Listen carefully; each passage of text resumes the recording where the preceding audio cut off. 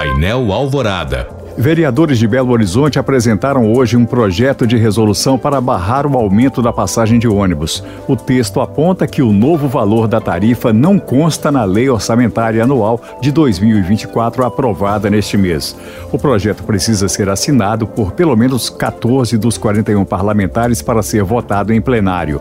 A reação da Câmara Municipal ocorre um dia depois de a Prefeitura de BH anunciar aumento de 17% na passagem da linha convencional de R$ 4,50 para R$ 5,25 a partir desta sexta-feira. Também ficarão mais caras as tarifas das linhas circulares e do serviço suplementar. Este é o segundo reajuste autorizado pelo prefeito Fuad Noman neste ano. No primeiro, anunciado em abril e válido por mais de 2 meses, a passagem chegou a custar R$ 6. Porém, a tarifa voltou a R$ 4,50 com a sanção da lei que transferiu 512 milhões de reais para as empresas de ônibus. Em contrapartida, as concessionárias tiveram de promover melhorias como aumento no número de viagens e renovação da frota. A passagem do transporte metropolitano também ficará mais cara a partir desta sexta. Segundo o governo Zema, a tarifa passará de R$ 7,20 para R$ 7,70, alta de 7,15%. O presidente Lula assinou o decreto que aumenta o salário mínimo para R$ 1.412 a partir de 1º de janeiro do ano que vem. O texto deve ser publicado ainda hoje no Diário Oficial da União.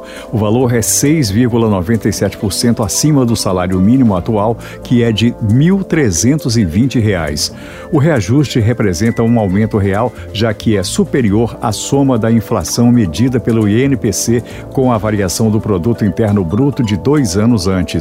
O novo valor do salário mínimo consta na Lei Orçamentária Anual de 2024, aprovada pelo Congresso na semana passada.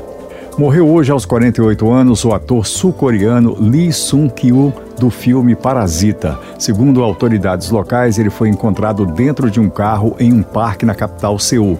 A principal suspeita é de suicídio. O ator era investigado por suposto uso de drogas pela polícia da Coreia do Sul, onde há uma dura política contra o consumo de substâncias psicoativas.